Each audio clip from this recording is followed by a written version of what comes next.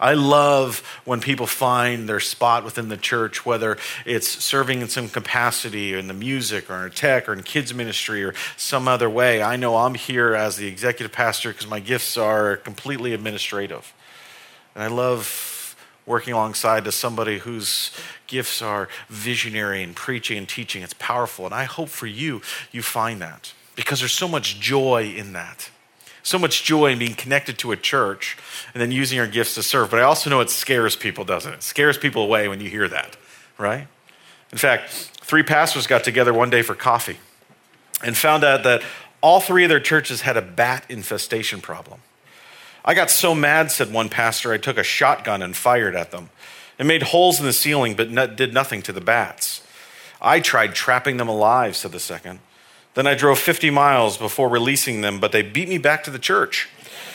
I haven't had any more problems, said the third. What did you do? The others asked, amazingly. I simply asked them to get involved and serve in some capacity, and I haven't seen them since. Right? We do that, right? We get nervous when we think about connecting to a church and serving. What if they find out about me? What if they find out that that my past, or what if they realize that I'm not a good person? Listen, we've just gone through a series about finding that treasure within. And I know from my experience that those people that are connected to a church find a lot of joy in life. Before my time as an executive pastor, I served as a counseling pastor. And I've spoken to a lot of different people going through tough times in life. And one thing I've always found is that the joy that they have, people that have the greatest joy in life are the ones that are connected to the church because they're connected to the Lord and they're connected with others. That's my hope for you. That's why we sing about joy this morning. So over the next week or two, I want to talk about how we can connect to the church and start using our gifts and abilities. This symbol here of connected, that Wi-Fi symbol, is a very familiar symbol.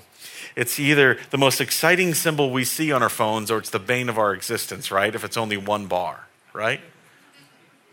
I know I have a son, Caden, our daughter, Langdon, and we go hiking. And I remember a while back we were hiking in the middle of the woods and the weather came in and it started to look rough. My son grabbed my phone and said, let's check the weather. And he got so mad because there's only one bar, right? I thought, man, when I was a kid, you know what we would do? Nothing, right? We didn't have that.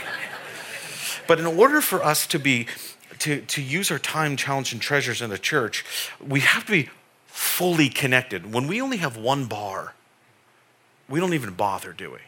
So in order for us to talk about how we can get involved in serving the church, we first have to be fully connected to the church. So the question is what does that look like? What does it look like to be fully connected to the church? I love being in ministry. I love being part of a church. I've been part of a church for over 20 years as a leader. And I see so much value in people in being connected to the church because not only do they find fulfillment and encouragement from others, but they can see what the Lord is doing in their lives and in the community around them. And that's what I want our church to be. And there's no greater example than the example from the early church in Acts chapter 2. You know, it was right after the time that Christ died and the church started gathering, and we see a perfect example of what it really looks like to be connected to a church. That first church had all kinds of great things going for it, and we want our church to be the same. The first thing that we see from that early church is that they were a devoted church. They were devoted. Acts 2:42 says this, they devoted themselves to the apostles' teaching and to fellowship and to breaking of bread and to prayer. You see, it wasn't just about how they were going through life, that, hey, things were going well, so we're going to get together. No, they were going through some tough times, but they still devoted themselves to each other. They devoted themselves to the Lord. That's exactly what the first church did. They were connected in that way. They were fully devoted. It wasn't how they were feeling about getting together or what they had or the fact that they weren't going through hardships. They connected to the church. They were devoted to the church. John 15:5 is a powerful verse because it reminds us that I'm the vine, you are the branches, right? If you remain in me and I in you, you will what? Bear much fruit. Apart from me, you can do nothing. That early church was connected. Somebody once asked me, as I was ministering to them a while back, they said, Jared, can you be a Christian without being connected to a church? I said, I guess so.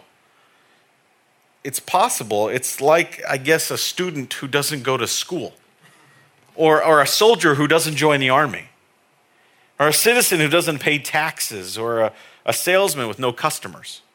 It's like a football player without a team, a politician who's a hermit, a bee without a hive. You see, we are meant to live in community with one another. We were never designed to live isolated. It's an antidote to society because community always builds character, produces growth in our lives. I had the privilege of speaking with one of the folks here in our church this past week, talking about how they go into the city every day. And I thought, oh, that's exciting. You go into the city, you must feel like you're connected with all these people because there's so many people that you connect with. He said, no, sometimes it's actually kind of lonely because you kind of feel by yourself. Some of you feel by yourself. And when we come together as a community, as a body of believers, there's so much joy there because we are meant to live in community. I was driving by and I saw a hotel sign. And the hotel outside said it says, you only need 3 things in life: food, shelter, and Wi-Fi connection. And we have all 3, right? We are meant to live in community with one another. The early church were devoted to the church, not because of what it was doing for them. It was because of what the Lord was using them, and they saw the impact in the world around them. It was a devoted church. Are you devoted? The second thing we see about the early church is that it was a scriptural church. And this is the one I want to make sure that you understand. Acts 2:42 says they devoted themselves to the apostles' teaching. You know, I've been part of many churches throughout the history of my life. And I know there's many churches that want to just gather people, and the more they can gather, the better it is. But they're very surface level churches. One of the things that drew me to this church is the fact that Christian wants to take us deeper in the Word. They want to take us deeper in the Word. It's not about coming up with kind of loose topics that we could make us feel good. Some churches do that. In fact, I knew of a church, a mega church, that did that for years and years. They just wanted to gather people and have this huge church, but it was very surfacey. So they only touch on topics that were feel good topics. And after a number of years, they came back and said, I think we failed because we're a mile wide, but we're only an inch deep. One thing I appreciate about Christian is that he wants to take us a mile deep because it's long lasting.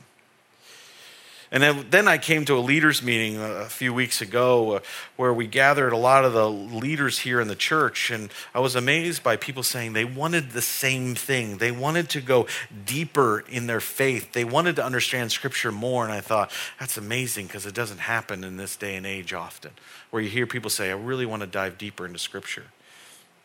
2 Timothy 2 says, and the things you've heard from me say in the presence of many witnesses, and trust to reliable people who are qualified to teach others.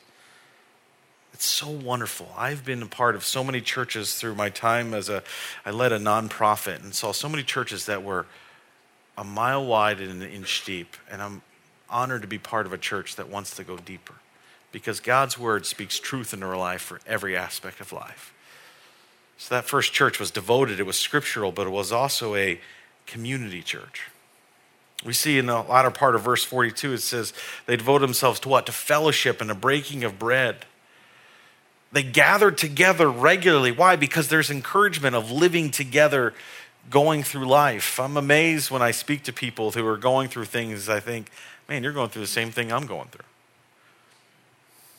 Your marriage is having trouble just like their marriage is having trouble. Your kids are having trouble just like their kids are having trouble. Your finances are struggling just like their finances. Your health is having trouble with struggling with their health. It's the same across. We're just different people. When we come together, there's such encouragement there. It's such encouragement. I love the fact that our church is focused on groups here. And I know Christian and I are talking about how do we get people into groups. And it's not just because we think it's a good idea. It's because that's what the early church did. They got together. We have community groups here that are meeting. We have book groups that are meeting. We have theological reading groups. We have grief share, divorce care. There's women's groups. There's men's groups. There's student groups. Christian and I are talking about how to form, as we move forward, discussion groups where we can come together and just talk about the sermon that was just presented, whether right after service or throughout the week. Why? Because we want to come together. We encourage one another, go through life, share each other's pain, pray for each other.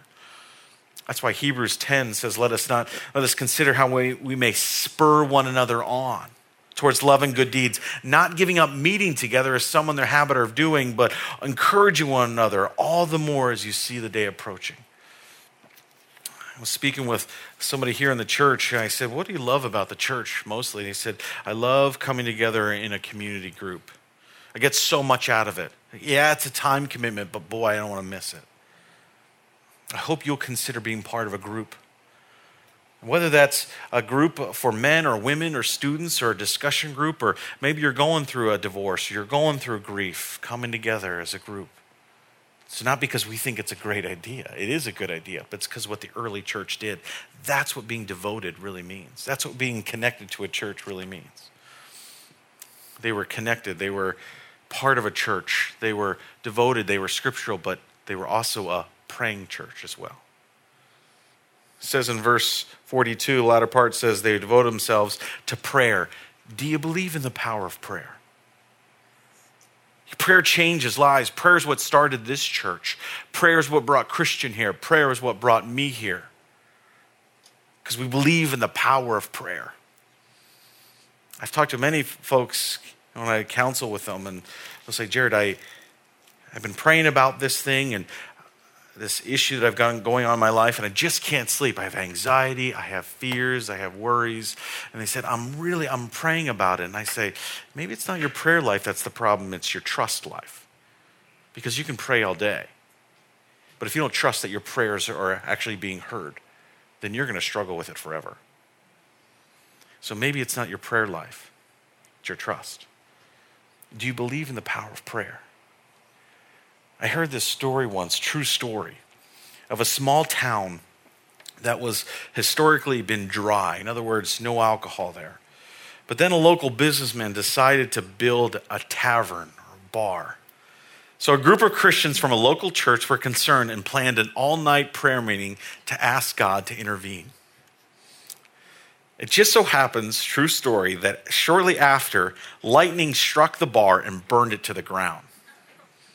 The owner of the bar then sued the church, claiming that the prayers of the congregation were responsible. But the church hired a lawyer to argue in court that they were not responsible. And the presiding judge, I love it, after his initial review of the case, said this. He said, no matter how this case comes out, one thing is clear. The tavern owner believes in prayer and the Christians do not, right? It's true. We pray that God's going to do miracles and do things, and then we go, how did that happen? Do you believe in the power of prayer? The early church did.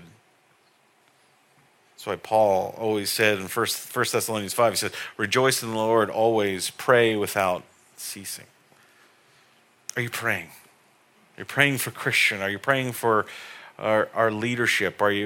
You see, we're kind of growing out of room. We're going to have to find a new facility soon. Are you praying for that?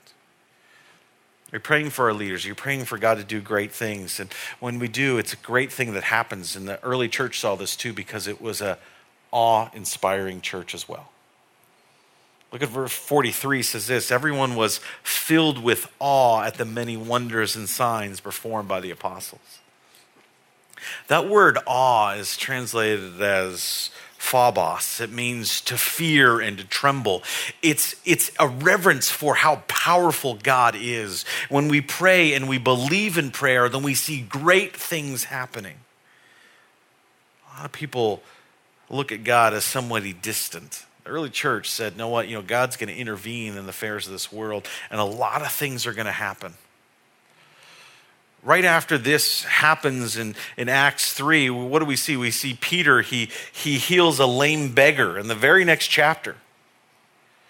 Was there something special about Peter? Did he live like a perfect life? No, he used his natural abilities, and God added his supernatural to Peter's natural abilities to make him supernatural. He was a ordinary guy that God used for extraordinary purposes. He looks for ordinary people like you and me every day for extraordinary purposes. He's not looking for the people that are perfect. He's just looking for people to be used by God.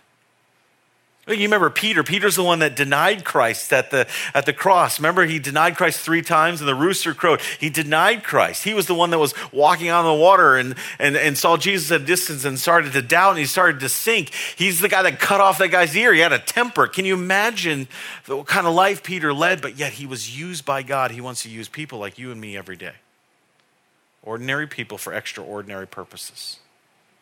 He's not looking for people that are perfect. He's not looking for people that have special lives, who've lived holy their whole life. No, he's looking for you and me, normal people. That's why John 14:12 says, very truly I tell you, whoever believes in me and the works I've been doing, they will do even greater things than these because I'm going to the Father.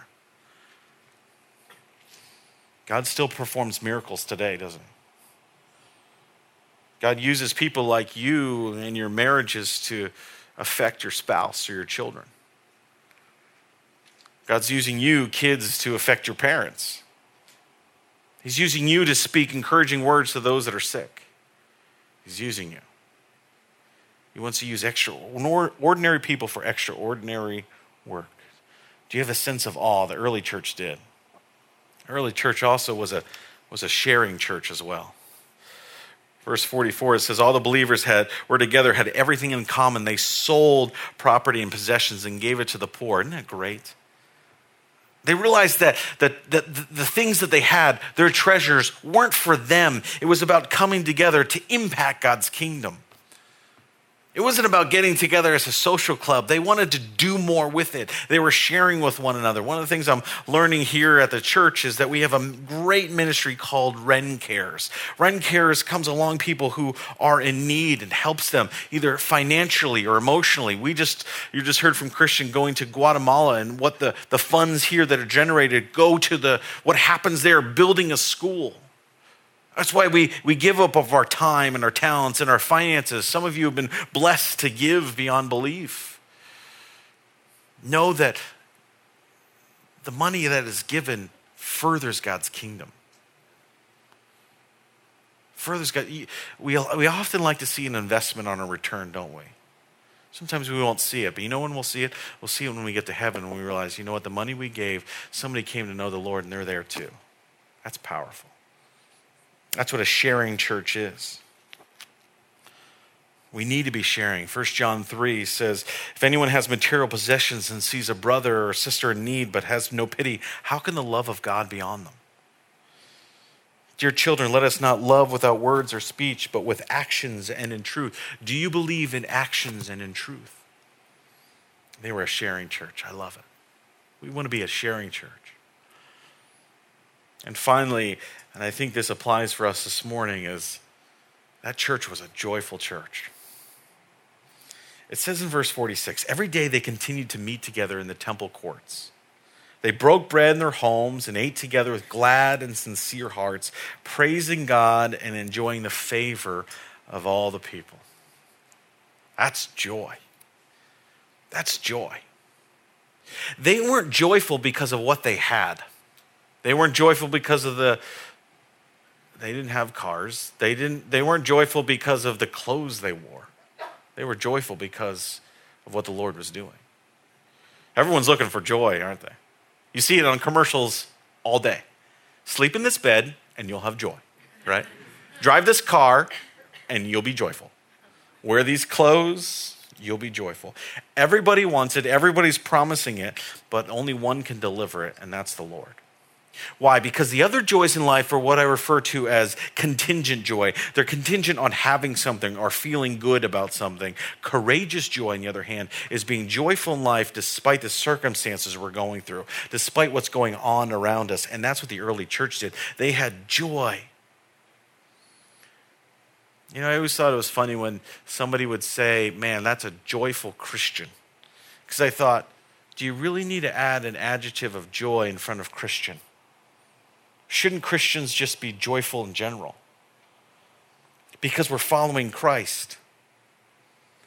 I want our church to be known for joy. In the first service, we had a great time together worshiping, and there was so much joy in here. I want people to look at you and go, man, there's something different about them. It's joy. And it's not because things are going so perfectly in your life that you don't have storms in life.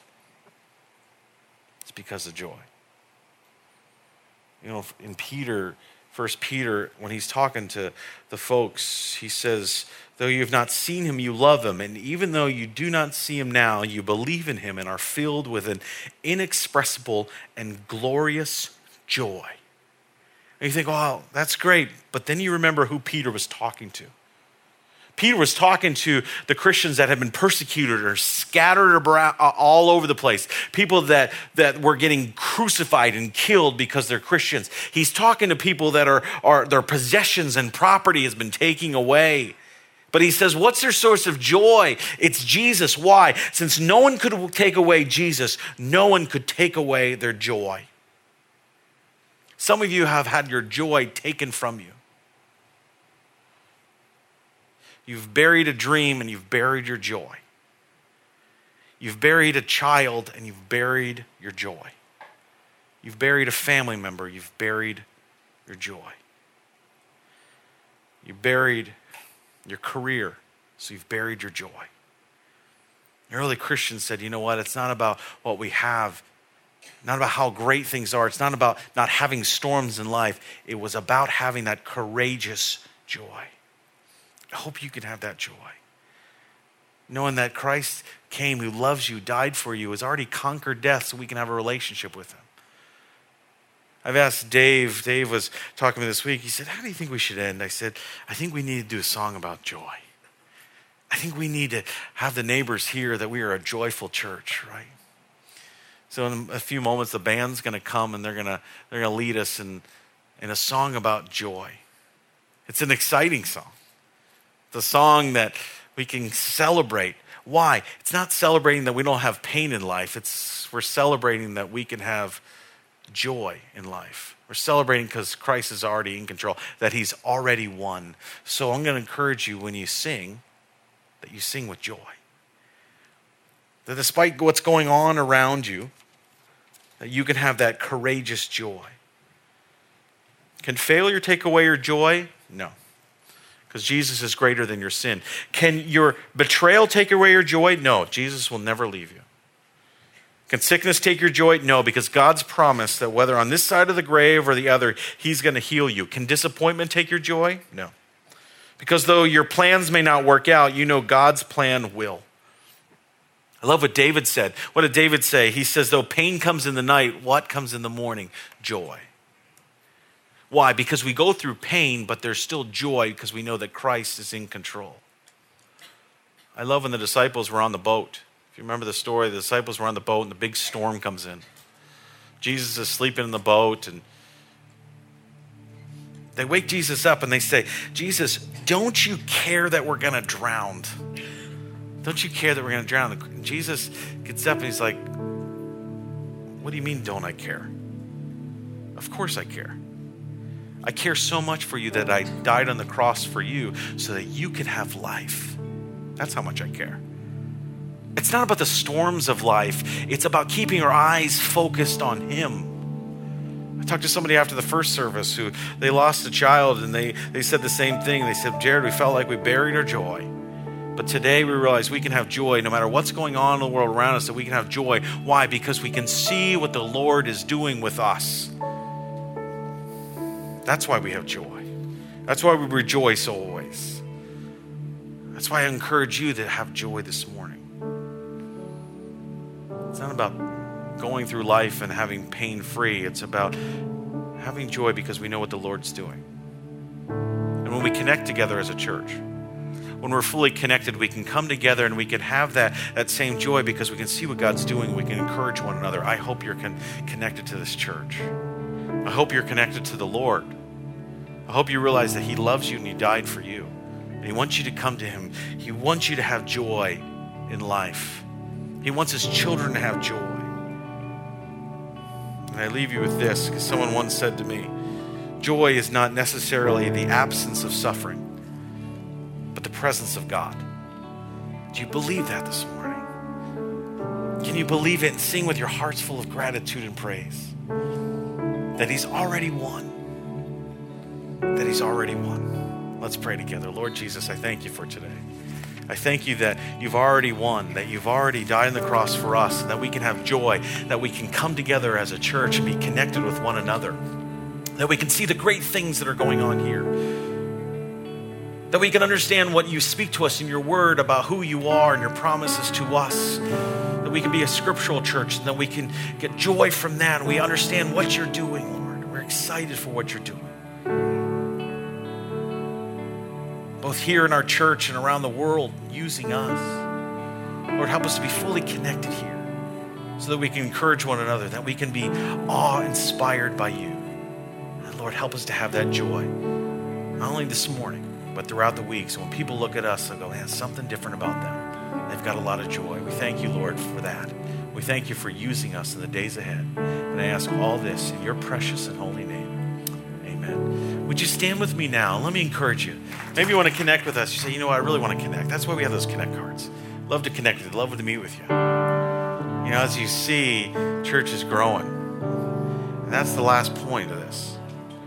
Because as we see that they were an awe-inspiring church, it was a scriptural church, that they were coming together in community, we also see it was a growing church.